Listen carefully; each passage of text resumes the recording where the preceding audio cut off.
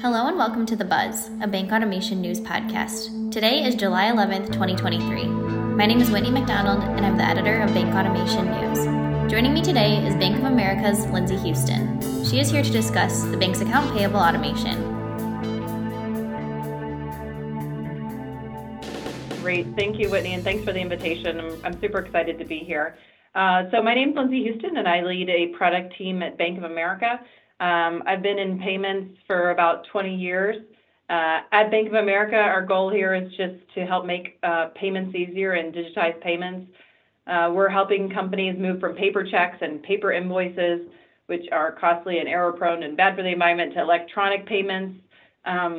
We offer solutions for companies anywhere from smaller franchise operator who maybe just wants to outsource their accounts payable altogether, up to many Fortune 500s who have multiple subsidiaries, very complicated processes and requirements. We, do custom electronic payment solutions to fit their needs. So either way, our goal is to make AP easier on our customers and free up employee capacity. And my specific capacity in that role is leading the product team and innovation and strategy there.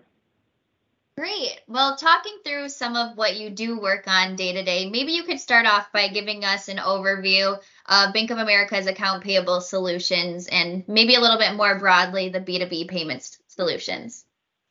Yeah, absolutely. Thanks. I'm really proud of what Bank of America offers because we really have industry-leading solutions. Our goal is to be top 2 to 3 in every category and industry ranking for our card products and our payment solutions. And we offer a range of solutions for companies of every size and in every region. When I started at the bank many years ago, I was in a sales capacity and I worked with companies that we call our in business banking. So those are companies that are, 20 to 50 million in annual revenue. And now some of those companies and those operators that I've known for a while, those companies are now $1 billion in revenue. And we've been able to grow with them with our continuum of solutions that support every size company. So I'm super proud of that. Now, speaking of the bank's solutions and leveraging the data in specific ways, maybe we could talk through how those solutions actually work and talk through the technology behind them. Yeah, absolutely. So we have individual payment products. So a company can use our purchasing card and they might use that for materials, for example, or we offer virtual payables for invoiced spend, or we have end-to-end AP automation solutions where companies can essentially outsource their payables to us. They send us a file of the payments they want to make, and we enroll the vendors. We maintain all that sensitive account information. We execute all the company's payments on their behalf. We make sure that those payments actually get executed and follow up with the suppliers. So that's really a combination of not just technology, like you mentioned, but that hand-holding to ensure that that end-to-end experience for our clients is taken care of. We also have kind of in-between solutions, so solutions that can be customized to our clients' buying behavior needs. We can manage the vendor onboarding and the credentials, but then we can let the buyer choose the payment type. Or we have intelligent routing solutions where we can recommend the best payment type based on the buyer's preference. And that may be skewed towards working capital, or they may be focused on rebate automation. But our job is to really navigate that labyrinth of B2B fintechs, find best in breed, and partner with them to bring those to our tens of thousands of Bank of America customers. Because B2B is really having kind of a renaissance right now, and there's some solid, mature B2B payment fintechs, and then there are dozens of newer and emerging players. And we know our customers don't have the resources and time to meet with and evaluate all of these. So what we do on behalf of those customers is get to know all these fintechs and evaluate their technologies. And not just their technologies, like I said, also their support model, because many times we see fantastic technologies can fall down if they don't have the people behind that to make sure that the end-to-end experience is great for companies. So we really take that on so that buyers don't have to go and evaluate all of these fintechs on their own. Could you maybe take that a step further on what that vetting process entails? Yeah, absolutely. So at Bank of America, we hold risk in very high regard. So we are not just meeting with the companies and evaluating their leadership. We are doing things like scanning their technologies and looking for vulnerabilities. We have industry-leading technologies internally, and because of the size and scale of Bank of America, we often are on the edge of seeing what fraudsters are doing. So when we partner with fintechs, the scale of what we see in our own Bank of America portfolio, we can bring that to the fintechs and say, hey, there are these new vulnerabilities. These are things to look out for. So we're helping fintechs in that way with our maturity to help them get better at what they're doing as well. Thank you for explaining that. Now, bringing in some numbers, last year, your accounts payable automated solutions processed $300 billion, which was up 25% year over year. Can you talk us through what contributed to that increase and what was driving the adoption of those accounts payable solutions? Yeah, actually, we're looking at what will be $350 billion in a rolling 12 situation right now, and that's just the digital payments through our AP automation solutions. But to your point, it's just been tremendous growth, and I really kind of bucket that into three things here. First is just for buyers. With fraud increasing, more companies are seeing the value of payments automation. So in 2022, business email compromise accounted for almost $3 billion in losses last year. Through our AP automation solutions, we hold vendor credentials, vendor account information. We know vendor preferences because of the networks we manage. We know what time zones the vendors operate within. And we collect all this data and watch these transactions to help prevent fraud and business email compromise and all of these things. Last year, there was a healthcare payer that received a fishy email. We identified the fraud for them. We called the supplier, who was an architecture firm that was building a wing for that buyer's hospital.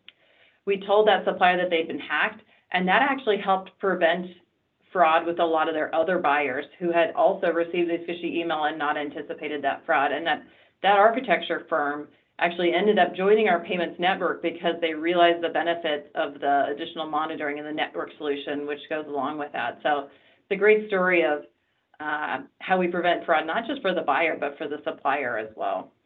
Yeah, great example. Thanks for sharing. Yeah, another thing that we see driving that growth is supply chain issues. Suppliers have more leverage and more power than they have in many times.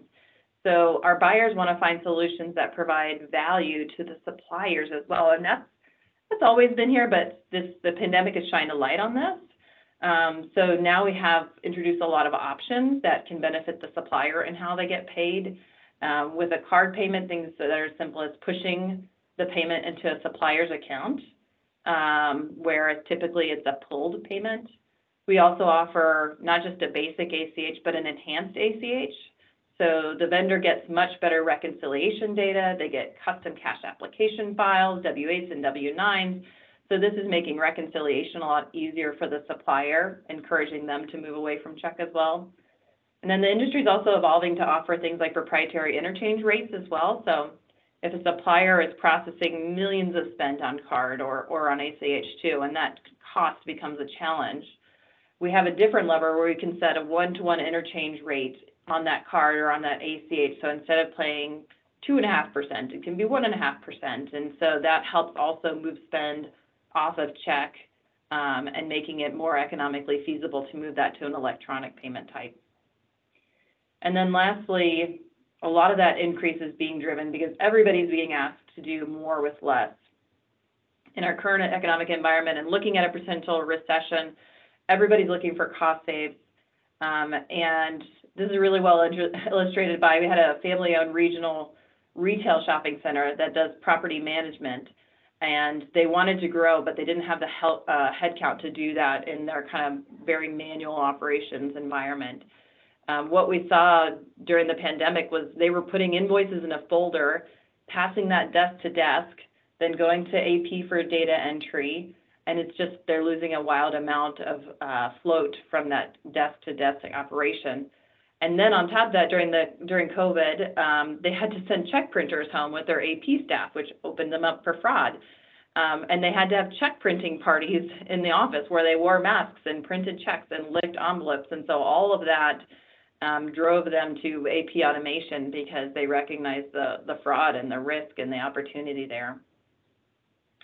Yeah, One of the another great benefits here, example. it was just, and it's not atypical. We see this a lot. Everybody is looking at, a hiring freeze and reducing expenses, and so they're looking at how can they reduce headcount or do more with less.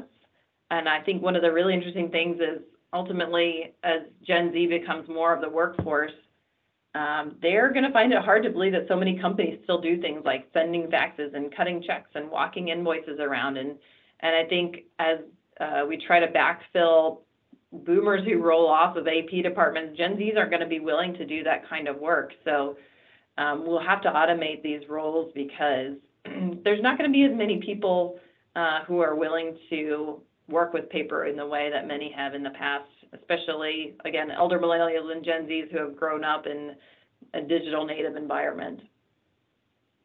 Yeah, I mean, this brings up several areas of opportunity, I'm sure, for Bank of America in areas of innovation in this space. So based on this adoption and move toward digital away from paper, anything that you guys are focused on, working on for the second half of 2023? Yeah, for us, we're looking at a lot of AI and ML, right? I'm super excited about the convergence of these, and it's something that's a passion of mine. Everyone's looking at the initial use cases for our worlds would be like we do invoice digitization right now, and invoice digitization across most companies right now that offer that. They're doing what we call zonal invoice scanning. They're looking for heading level information in one zone, and they're looking for detail level information in another zone, and it's maybe 80% correct and 20% manual. A human has to come in and correct information. So now we're seeing AI for invoice scanning, and the AI algorithms can actually extract relevant data for the invoices much better. That vendor detail, the invoice number, dates and amounts, they can actually anticipate what formats those should be at. And so that's going to reduce a lot of human intervention that goes along with invoice digitization. Yeah, I mean, of course, all things right now are all AI and how to make it work best for the different financial institutions. So definitely an area that you can look into AI for. Absolutely. Now, looking ahead, and it doesn't have to be super short term, but just kind of trying to get a gauge of what payments technology you're looking out for or what innovation is exciting right now that you're monitoring. Yeah. For us, I think it's so interesting, and I kind of go a different direction with this question. We are always looking forward about the modernization opportunities, but as I was just thinking about this question, I think about our customers and what's front of mind for them. And there's still so much opportunity in what our customers are dealing with in basic AP automation that, we're excited about real-time payments, and we're excited about machine learning, and we're excited about AI. But, I was meeting with the other day a well-known company that is building rockets, and they are still 100% check. And they struggle with getting off check, and they struggle with the fraud there. And I think many times there's actually an inverse relationship between the maturity and technological savviness of a company and their AP automation maturity. And so we've seen that repeated many times. Another one is a hybrid car company we work with. They have grown super fast. They've modernized the modern car technology, and still they're very behind in how they run their AP. So I get super excited about all the technological advances that the products may offer, but there's still tremendous headway that we can make across our entire portfolio of buyers. There's still a ton of opportunity to help companies mature and advance their AP automation.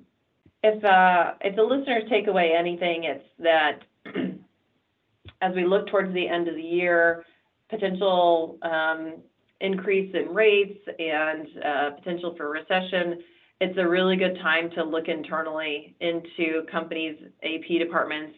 And there's just tremendous opportunity to digitize payments to reduce fraud, to improve operations, to reduce expenses, to be able to take people and put them on more valuable activities by driving automation within their company. So thank you again for the opportunity to come and meet with you. This has been really fun, and maybe we can do this again sometime. You've been listening to The Buzz, a Bank Automation News podcast. Please follow us on LinkedIn, and as a reminder, you can rate this podcast on your platform of choice. Thank you for your time, and be sure to visit us at bankautomationnews.com for more automation news.